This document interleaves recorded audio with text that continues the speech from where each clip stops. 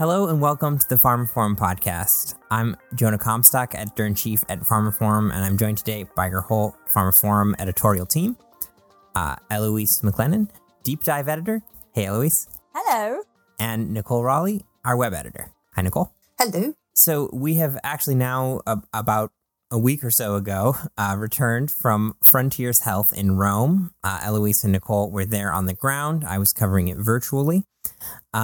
As we have done last year and hope to do every year as long as our publication is associated with this great event, we want to talk a little bit about some of the things we heard there, some of the things that really caught our interest. And as we get on towards the end of the year, let this also sort of be the beginning of our year recap, looking ahead content, and see sort of how some of those ideas emerged at the show.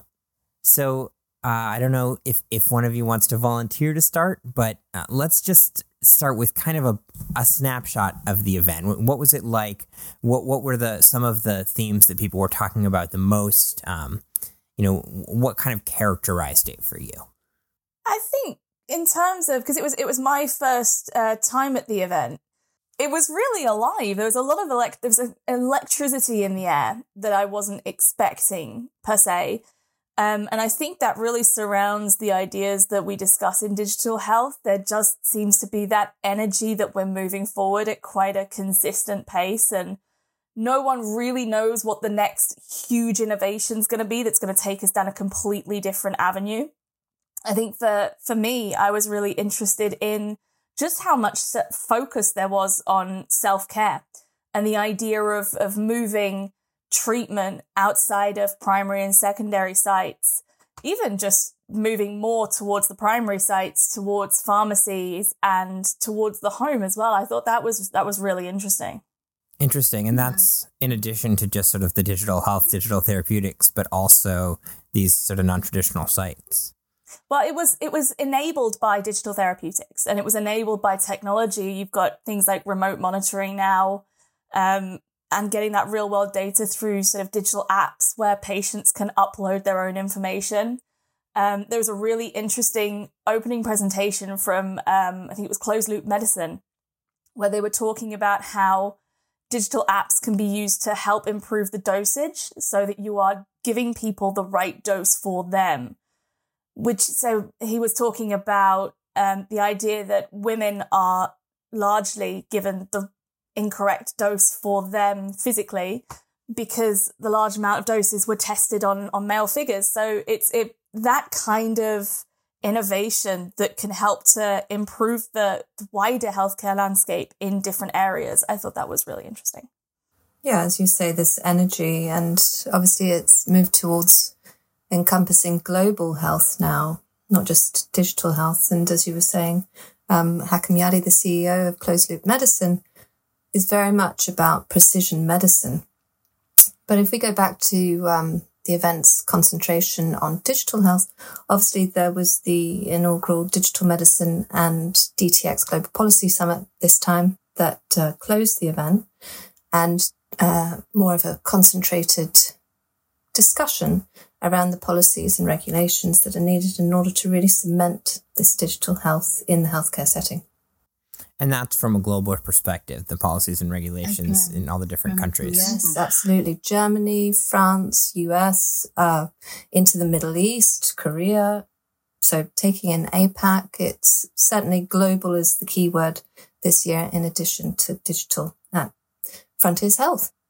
And what were some of the particular issues that policy summit was most concerned with? Were they talking about reimbursement, regulation? Was there anything very new and recent that came up a lot?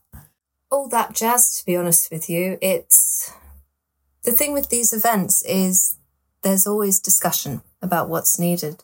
But certainly with the energy at Frontiers Health this year, there was this elbowing into action as well.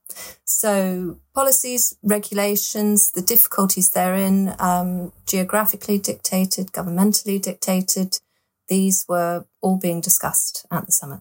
So one thing that was at some of the sessions I virtually attended, and I don't know if you guys were in the room for any of these either, but was the World Economic Forum was there. and they were talking about their zero gap pledge, where they're trying to get corporations to sign on to a pledge to help eliminate health equity gaps. And so there was Frontiers always has a strong focus on health equity. Tony Estrella always runs that track. But I thought that this year was no exception, and it was really interesting to get a heavy hitter like the World Economic Forum, and they're sort of really driving forward on health equity. I was wondering if anything you guys heard on that topic was of interest. Yeah, absolutely. I think one of the ones that springs to mind was a discussion about healthcare in Canada and how digital health was helping to improve accessibility for populations who maybe live really far north, for whom going to the hospital is going to be an hour commute there and back to see a specific specialist. And the fact that there are fewer specialists who are training at the moment, we are sort of facing a real staffing shortage in a number of areas. But there are areas where digital health can be used to almost fill that gap. With the specialists that we have now can inform the tools which then other healthcare providers can learn from, can use as a resource, and can then help to improve healthcare for a wider range of people who might not be able to access traditional means of healthcare. Another thing that always gets a lot of play at Frontiers is the investor side, right? Especially around digital health, digital therapeutics. This has been sort of a rough year for the markets, and so there hasn't been as much funding, but also it's been interesting to see where the funding has been around AI and around some aspects of digital, and certainly some biotech deals. Were either of you in any kind of investor-focused sessions or hear a lot of anything about that kind of side of the industry? I think it's still a go. Yes, I caught the AI track with its investment focus, and certainly the companies presenting therein very much au fait with the realities of the environment as it stood, but also aware of what their products permit going forward. So it's a healthy balance in not being distracted by a hiccup, which has been digital health's journey from year dot. It is circumventing the challenges, believing in what you're doing, in what you're bringing to market, and going forward, because there's always an ebb and flow in the market. So yes, still positivity. Just to add to that, I was also in a track where they were talking about you can learn a lot from failure. And with digital health, because the investment landscape has been really new and anything new is quite fragile. So any real signs that there were risks beyond what investors were accepting or understood, and healthcare is a hugely risky investment landscape. We all know that. But learning from places like Amazon. Not everybody likes the Amazon model, and I completely understand that, but it is a really good example of how a big company can fail and learn from those failings. So Amazon years ago tried to get into the pharmaceutical market and it didn't work. And now if you look at their three suite of products, they're now targeting primary care, they're targeting education online. They've got Amazon Pharmacy. You can now order drugs to be delivered to your house. It's a really rounded model now. But if you only looked at their failure, then it would look like an incredibly risky investment. So I think one of the key things that I took away was that you can learn as much from failing, or I don't even think failing is the right word to use. It's a hurdle, a stumbling block. And sharing those stories is going to help strengthen the market overall. And I think that's a really important lesson to learn. At the DtX East Summit earlier this year in Boston, mentioning failure, obviously, that event was really overshadowed sort of by the recent failure of paratherapeutics and people trying to take away what lessons they could learn about digital therapeutics from that. And then also Akili, which hasn't failed per se, but they did make a big kind of eyebrow-raising pivot into the over-the-counter from the prescription.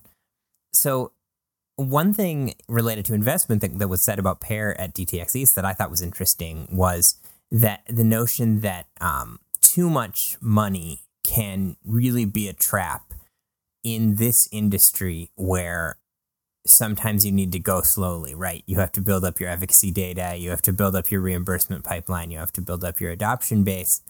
And one theory of the case for Pear is that they just had so much investment from big VCs that wanted to see a return and wanted to see it quickly, that then they lost the ability to have the patience that was needed to build a digital therapeutics business. And so I have heard, and I heard it echoed at Frontiers too in some of the sessions, sometimes from people who were also at DtX. So I think it's kind of it's a through line. But this notion that, yes, like grab the capital where you can, but be careful, like who you're getting into bed with and what their expectations are, lest it sort of, that tail starts wagging the dog and it gets you in trouble. I think that's definitely something that I heard mentioned at Frontiers, the idea that this is, again, as I say, relatively a new area for healthcare. And it's very easy to get overwhelmed with possibility, with opportunity. And particularly, as you say, stakeholders want results and they want results quickly. And that's not necessarily something that healthcare is known for. Healthcare is a relatively slow industry compared to, say, like automobiles or like consumer goods. It's quite slow.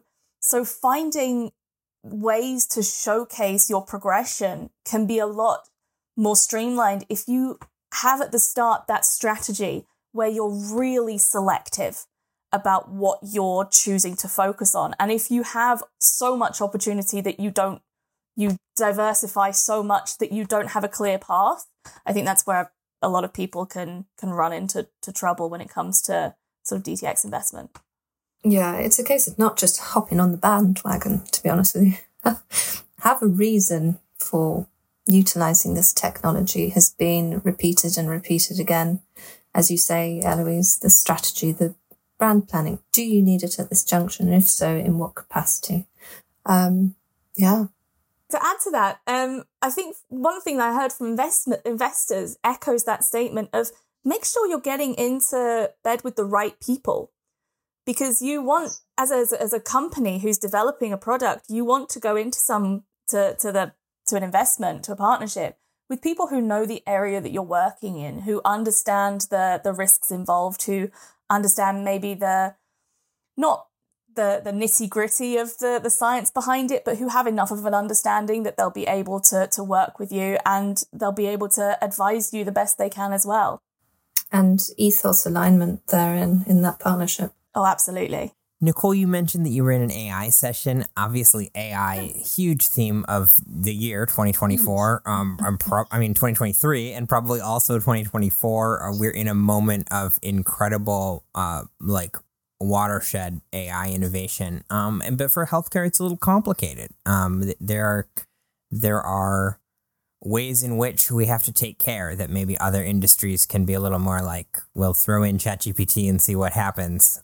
So what did you hear? How are people thinking and talking about AI in the healthcare sphere? What were some of the most interesting use cases? Yeah, I think the important takeaway from that track was, as you say, this sort of the difficulties around patient safety and privacy when it comes to data. And data is the key word in that track. So you heard from people like Dr. Alison Darcy, Jeff Datchis, Aditya Prakash, and they were talking about the benefits of that technology, within management of chronic conditions like diabetes, for instance, or you had Robot Health also speaking. So you have good use cases for all this technology, but it's also a case of not losing the human element as well. So you've got data, you've got keeping human in the loop, especially with Robot Health's product, you've got the therapist along with the chatbot. So it's a blend when it comes to healthcare, which is ever why it's so difficult and has so many challenges, because it's not a simple route to the future. The future's here. in little puzzle pieces, which everyone has to put together, and they're not quite putting it together correctly at the moment. No, I completely agree with that. And I had the privilege of talking to Alison Darcy from Wobot Health just before we went to Frontiers. And we were talking about the idea that AI at its core is a tool in the same way that an electric screwdriver is a tool. But if you use it in the wrong way, it's going to create havoc. If you just start rampantly going at a wall with an electric screwdriver, it's not going to do the thing that you're asking it to do. But if you know how to use it correctly, if you train yourself to use it correctly, and if you apply what you know correctly, then you have far more chance of, it's going to be easier for me to screw in 18 screws with an electric screwdriver that I'm using appropriately than it is for me to do it manually. And those minor tasks, those really, really bogged down tasks of repetitive data input, of finding those patterns that AI can do momentarily or almost instantaneously, those are going to benefit healthcare providers in that it frees them up. The thing I talk about the most with everybody that I interview is there just is not enough time in the day to get everything done, to give patients the service that they need, the care that they need, and do all of the manual tasks they have to do. And I think that's one area where I've seen people really, really focus on AI is not this big, scary thing. If we use it right, if we can adapt our processes to incorporate it, but 100% with the supervision and oversight of a real living person. Because it is a tool to be used rather than a tool to erase that person, I think. Absolutely. And this has been a common theme at other events outside of Frontiers Health this year. For instance, at the Anthropy 23 event at the Eden Project, I was speaking with Gavin Anderson of the Academy of Robotics, and they've just come up with an NHS helper bot. The one in the session was called Milton. And as you say, Eloise, Milton, indeed. I know. Love the name. He's a 5-foot-tall green penguin. But anyway, coming away from that, back to our point, that aside, it's about this time aspect. And time is a precious commodity this day and age. And technology takes away, A, the mundane tasks that don't need to be done by a trained professional, and B, does the tasks which the human brain is just not capable of managing. These huge data sets that we have now, humans can't process that. You need the technology. It's interesting that we celebrate some forms of it. That I live very close to Bletchley Park, and we just had that big AI conference, the International Summit, and talking about that right next to the bomb with an E, which was used to to decrypt ciphers during World War II. And that is essentially doing the same things that we're talking about in healthcare. It is taking a lot of information and processing it in a way that the human brain just would not be capable of. And I think that when you stop being able to see things working, it becomes much more of a challenge for us to really align ourselves with the idea that something is functioning, but it's not evil. It's not turning against us. But it's the black box problem. Yeah. Exactly. It's the elves living in the walls that do my electricity kind of thing. I know that electricity is not out to get me or take away any of my information, but you can't see it, so you can't see it. It is done by elves. The other thing I think that's interesting about AI is we've been using the term for so many years to refer to so many different things. And now we have this new thing, Gen AI, and it's not new, but it's sort of newly available broadly. And it's almost like we need more words to talk about. It's like AI is so many things and can do so many things. It's almost like saying, how are you using the internet in healthcare? How are you using computers?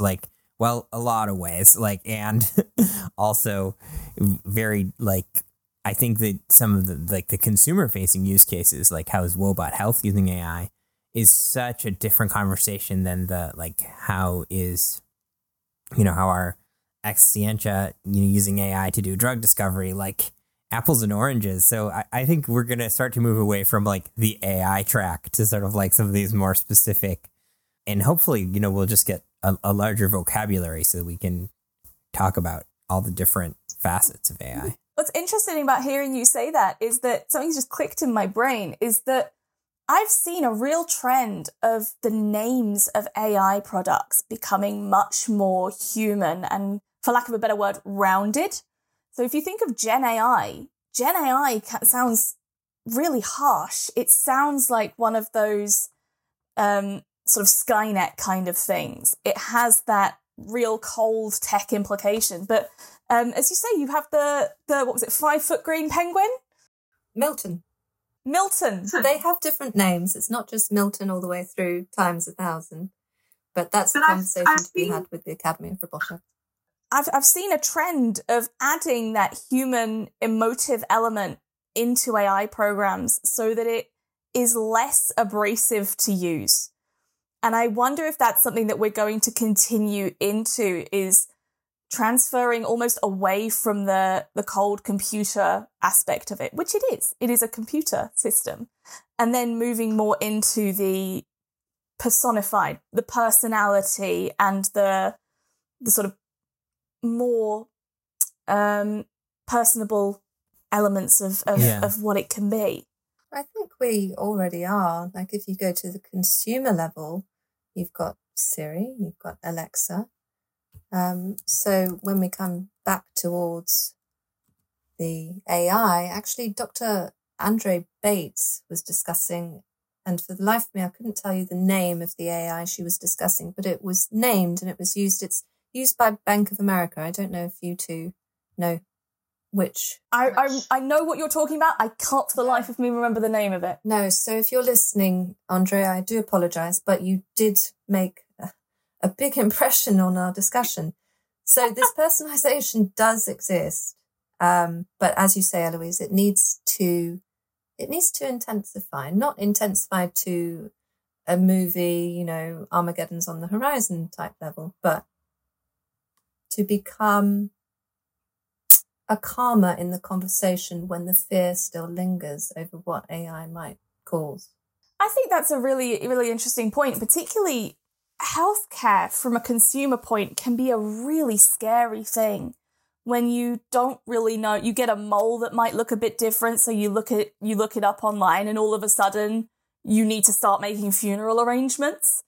It's terrifying, and you can feel completely in the dark. And I think having it's interesting that you talk about balance. I think that's going to be a real test for a lot of companies in the years coming, is to whether or not they can actually strike that balance between being informative, being approachable and warm to the user, but not becoming condescending or becoming like a less trusted resource because of the way that it's presented. I think that's going to be a real challenge. So we're coming sort of to the end of our podcast time.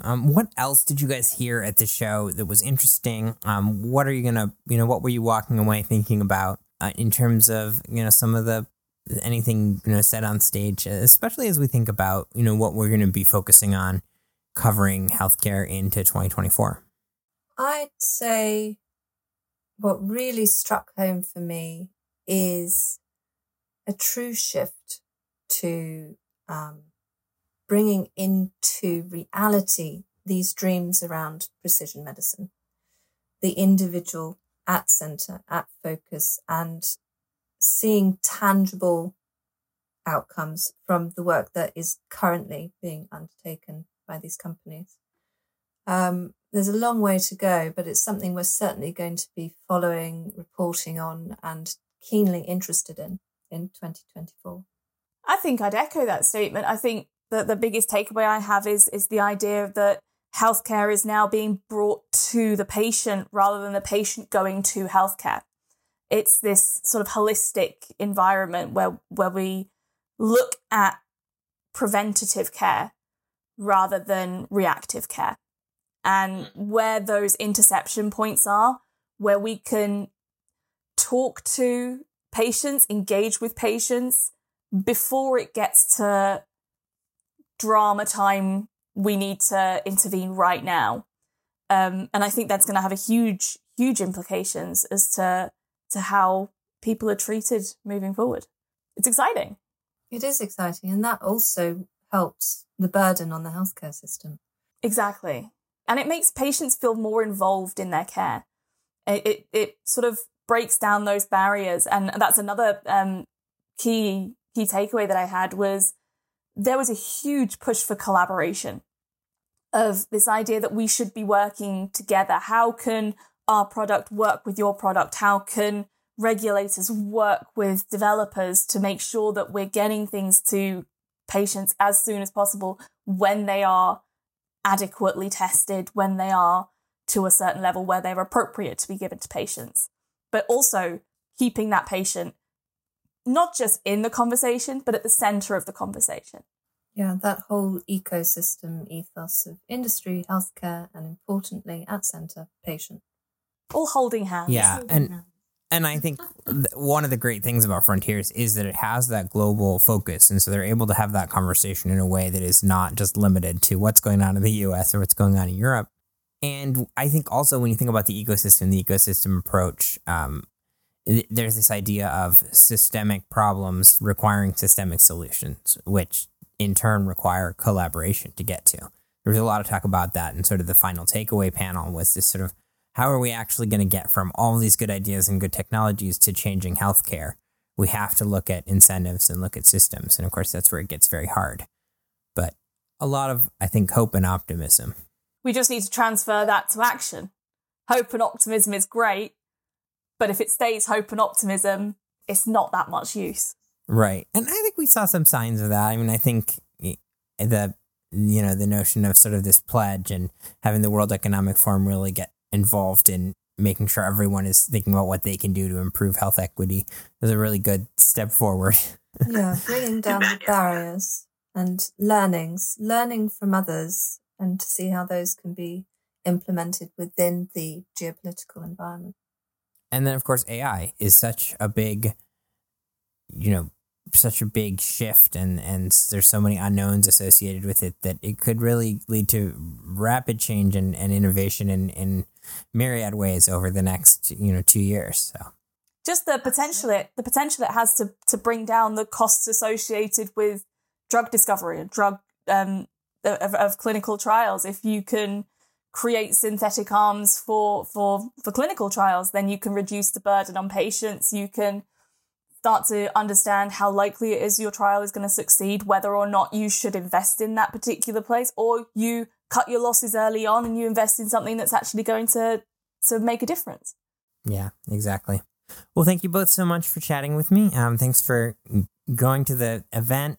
Those of you who are interested in hearing more, we have a whole spotlight page on pharmaphorum that'll be linked to in the description of this podcast. It includes our live blogs from day 1 and 2 of the conference, some of our coverage before and after, including some video interviews with some of the folks that we've mentioned today. So please do check that. Can I make a shameless plug? Yeah.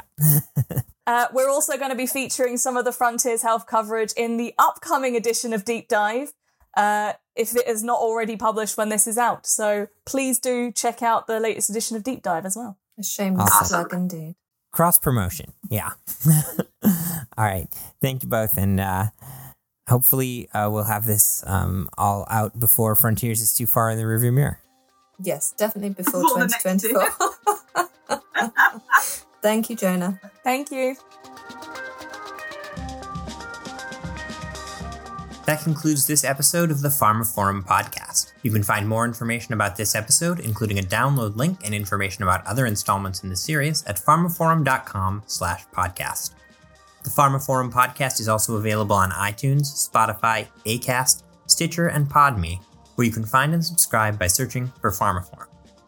And don't forget to visit our website, where you can sign up for daily news and analysis bulletins, and to follow us on Twitter at pharmaphorum. Thanks for listening.